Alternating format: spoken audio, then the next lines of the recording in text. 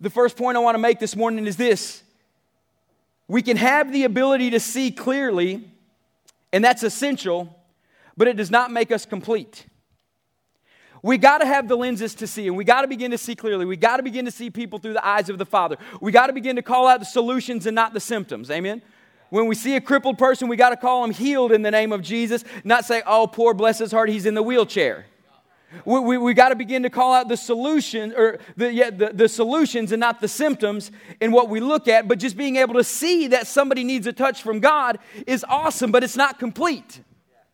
There's got to be more to us just recognizing the symptoms and recognizing the problems, and more to it than us just calling out the solutions. Because Jesus goes on to say this in John 5:19. It says, Jesus gave them then this answer, I tell you the truth, the Son can do nothing by himself. He can only do, it didn't say he can only see, it says he can only do what he sees the Father doing. Amen. So when he saw the Father, that means it was his call to action to go do. A lot of us see the Father say, wow, I saw what God saw. So, it's not complete. The only reason Jesus saw is because that was his call to go do.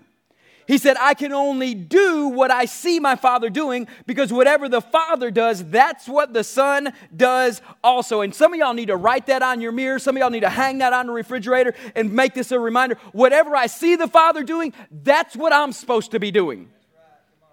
It's not, I see the Father doing this and I praise him for his miracles. No, if I see the Father doing it, that's my call to action. I must be doing it.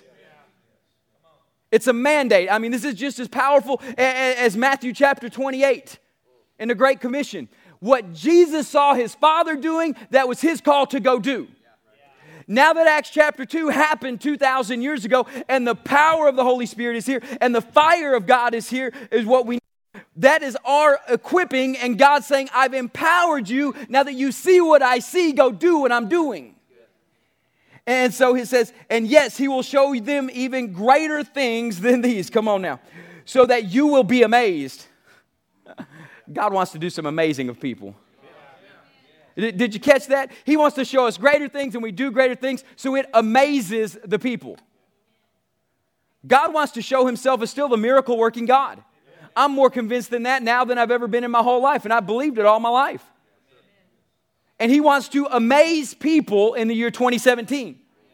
In the midst of all the rioting going on around the nation right now, God says, I want to show up in miraculous form and amaze people, where black people and white people and gay people and straight people and ugly people and silly people and all these other people can come together in one place in unity under one cause, the name of Jesus, and perform amazing miracles.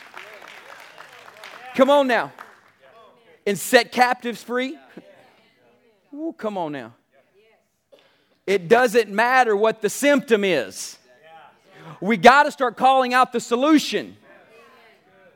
And the solution is not to make everybody believe like you. The solution is to turn people to Jesus. Turn them to the heart of the Father. And the solution for us is putting on the glasses and seeing people the way the Father sees them.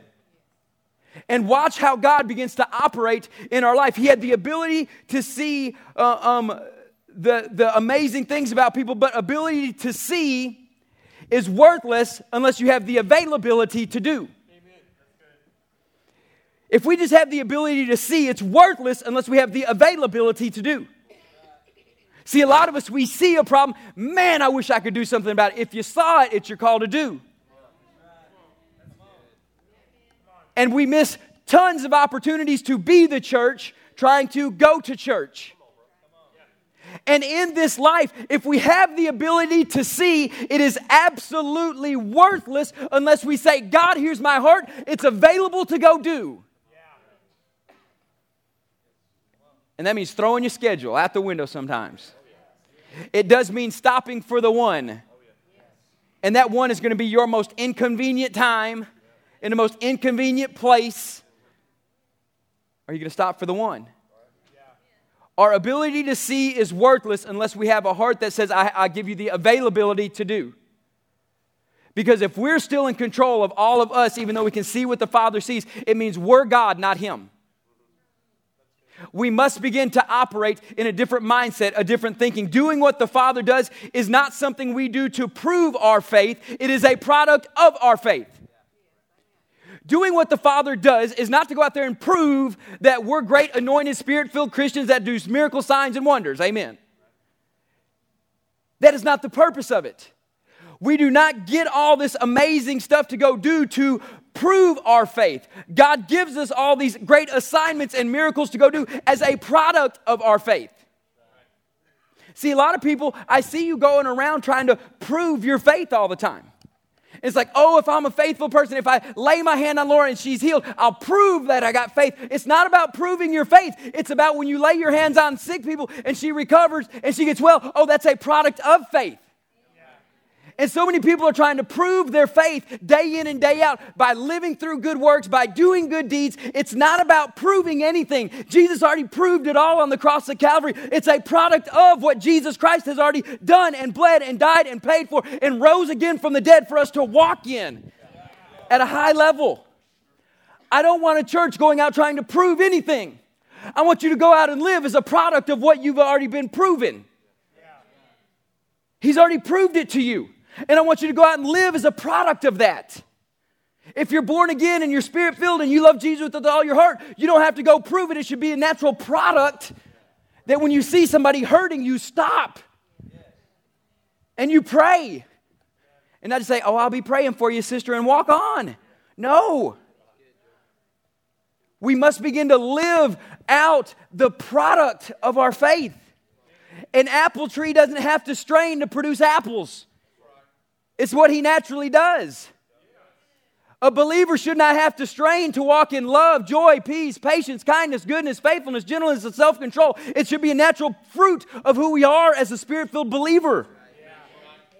We shouldn't have to strain and say, oh, I got to have self-control right now. No, it should be a product. It should be easy to say no to things that contradict what Jesus said don't do. And so we must start living as a product of our faith, not living trying to prove our faith. And I see so many people always out trying to prove something. The best way to prove something is to shut up and do it. I don't want you telling me how great you are. Prove it.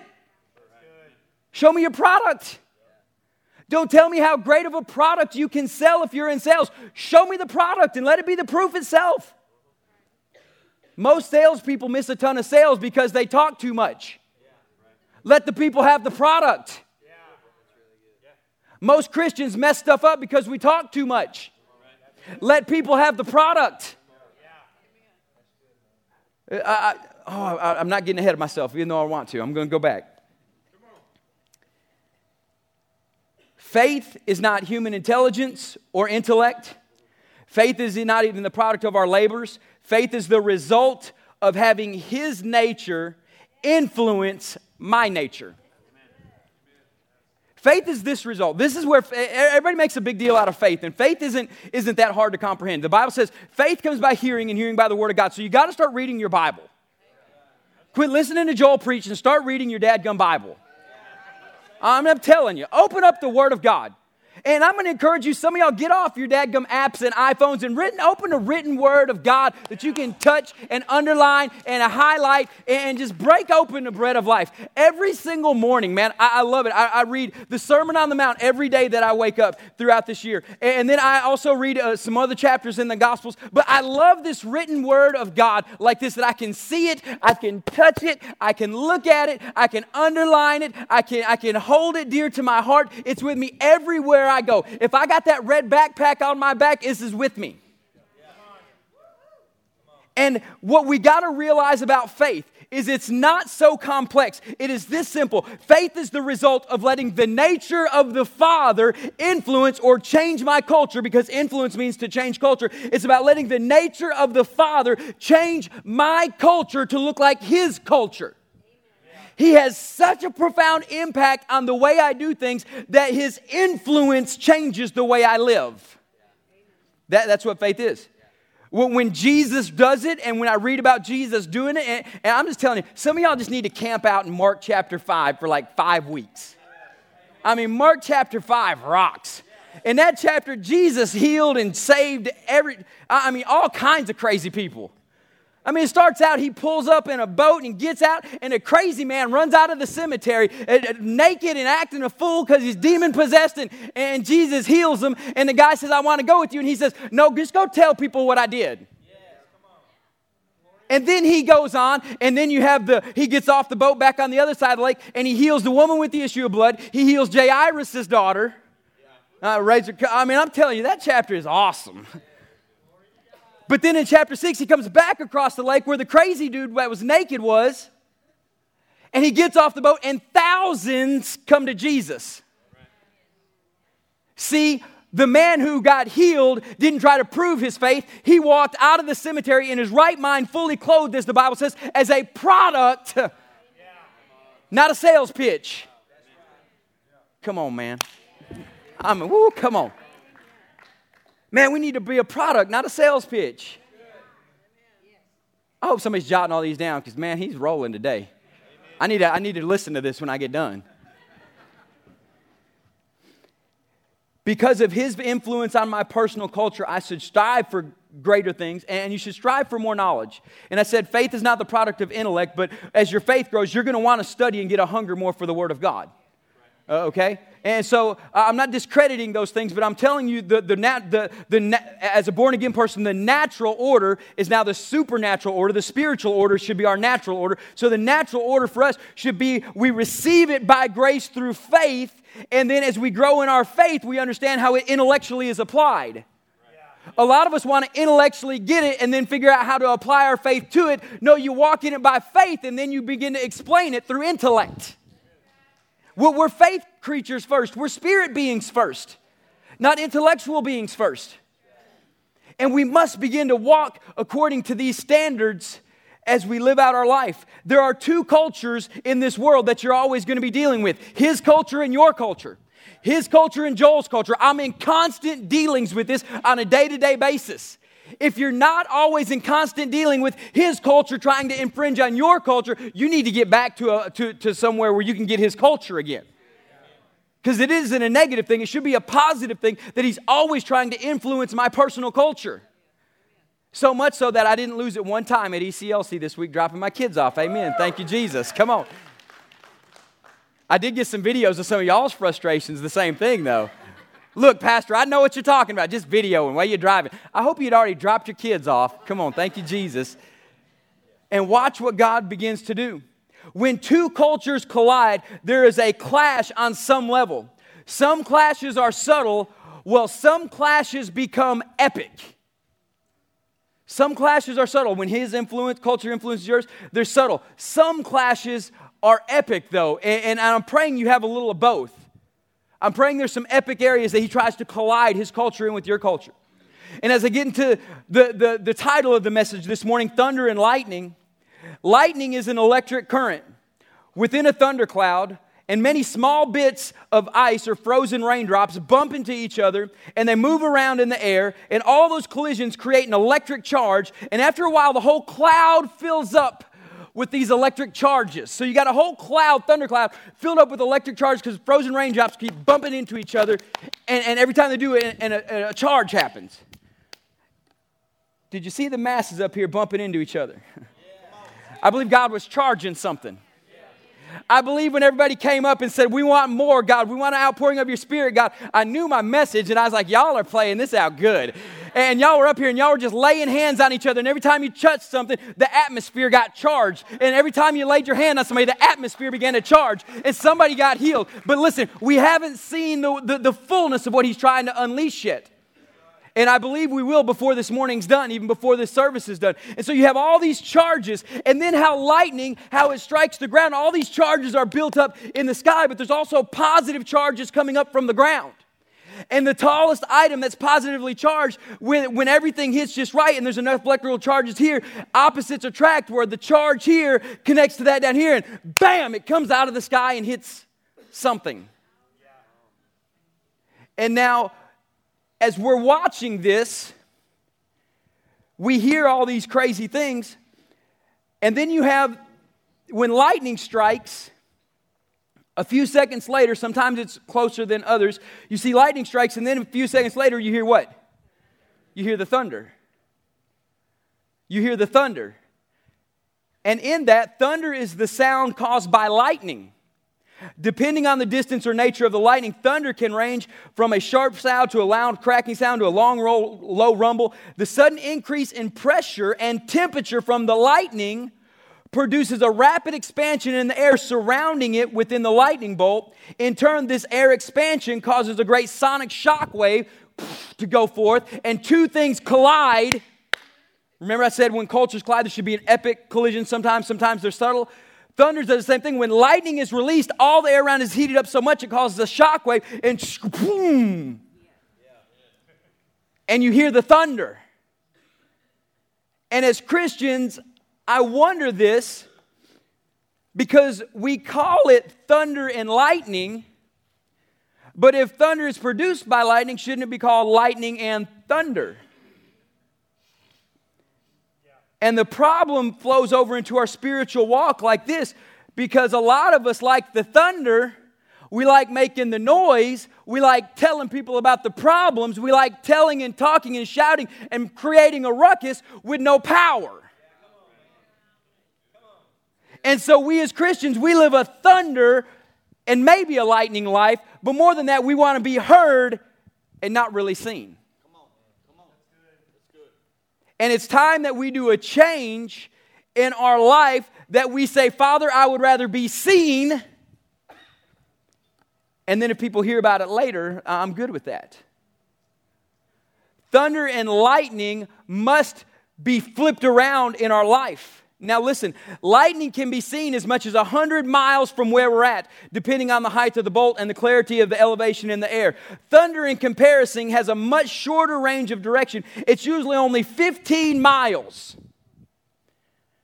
The problem is the church and many believers, we want to be heard, but Jesus said, I want you to be seen. Because what they can see from 100 miles away. They can only hear from about a range of 15 miles. Yeah.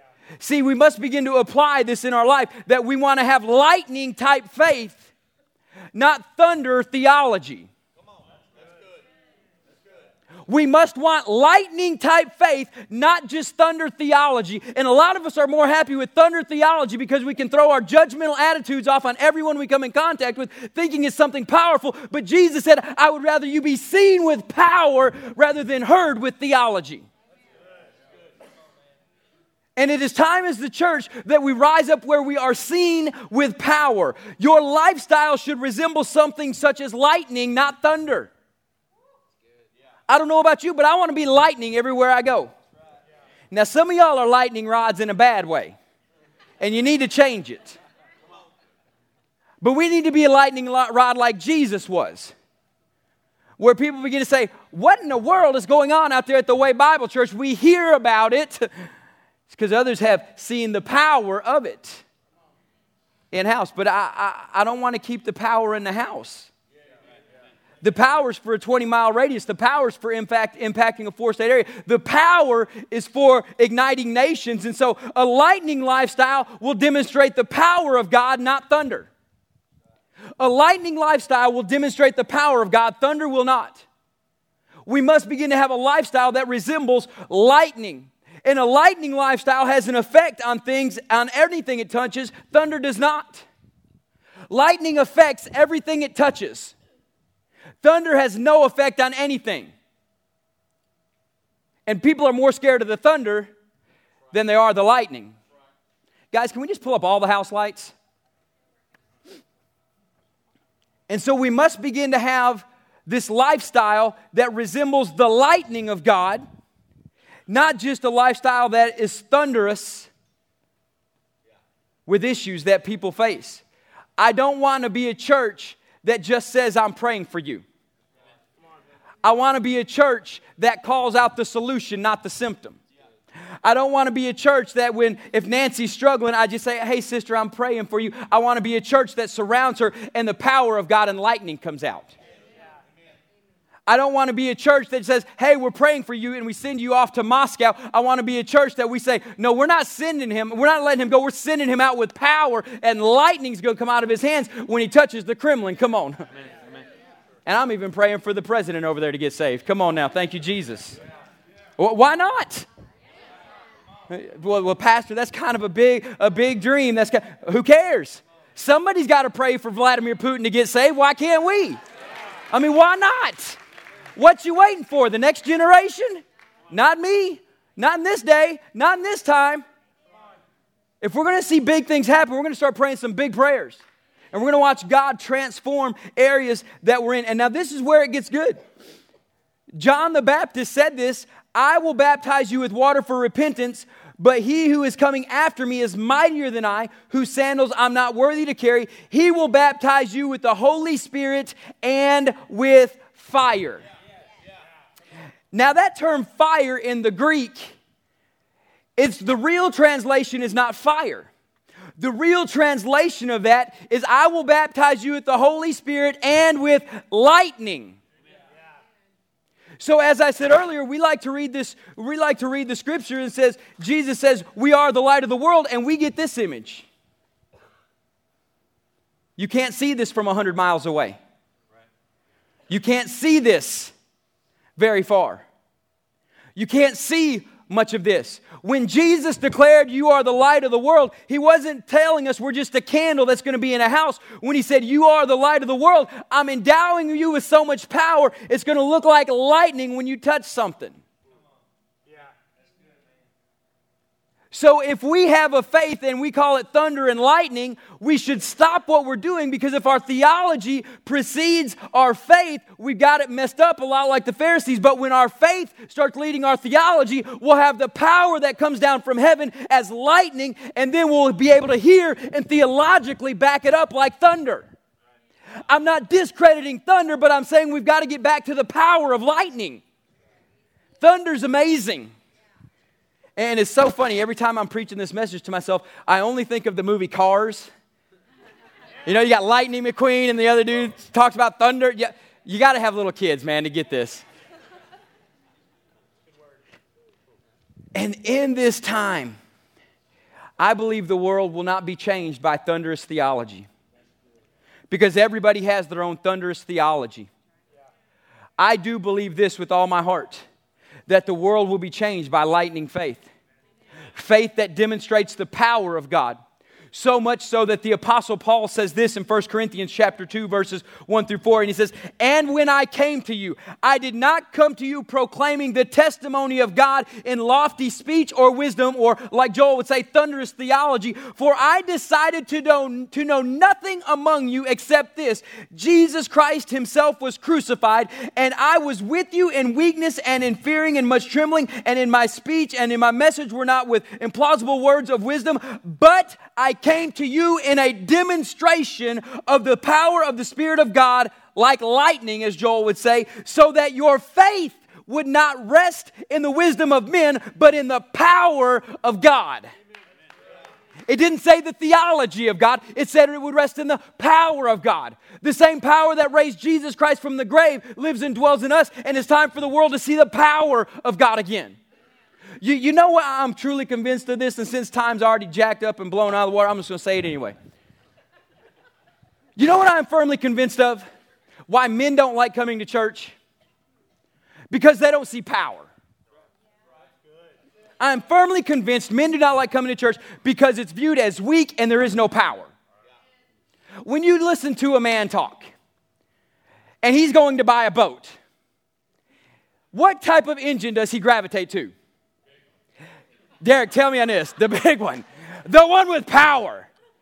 It's not the one over here that, it'll get them by and it's safe for the kids. And we're not worried about kid safety.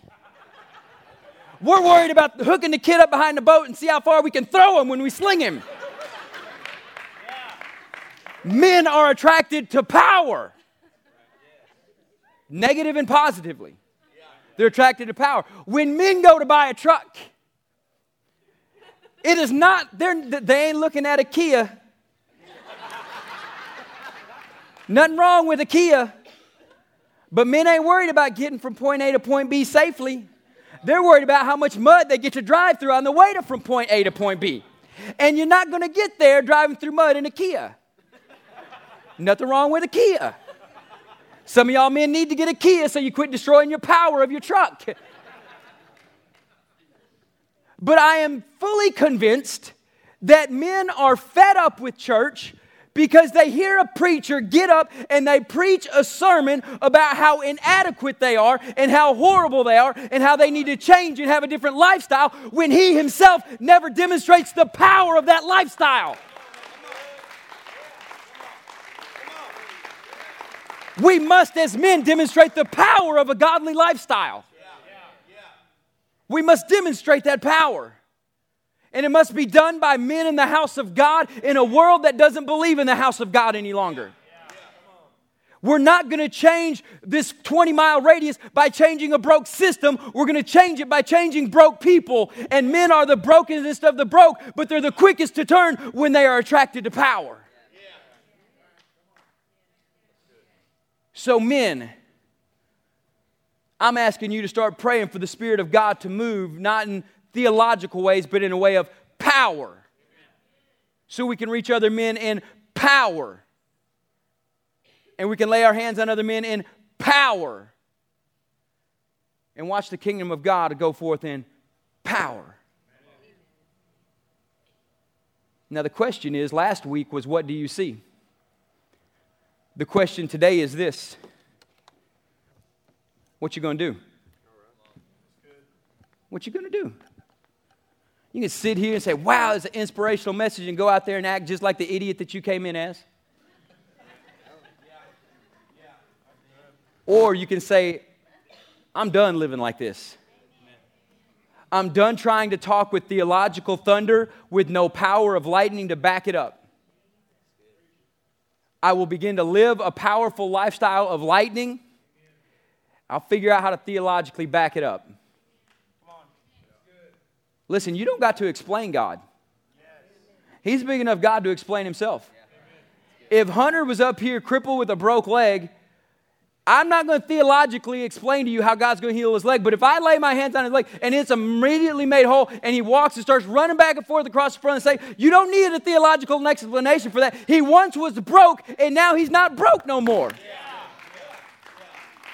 I don't got to explain to you where the power came from. All I got to say is that was God, and you're going to say, I want to worship that God.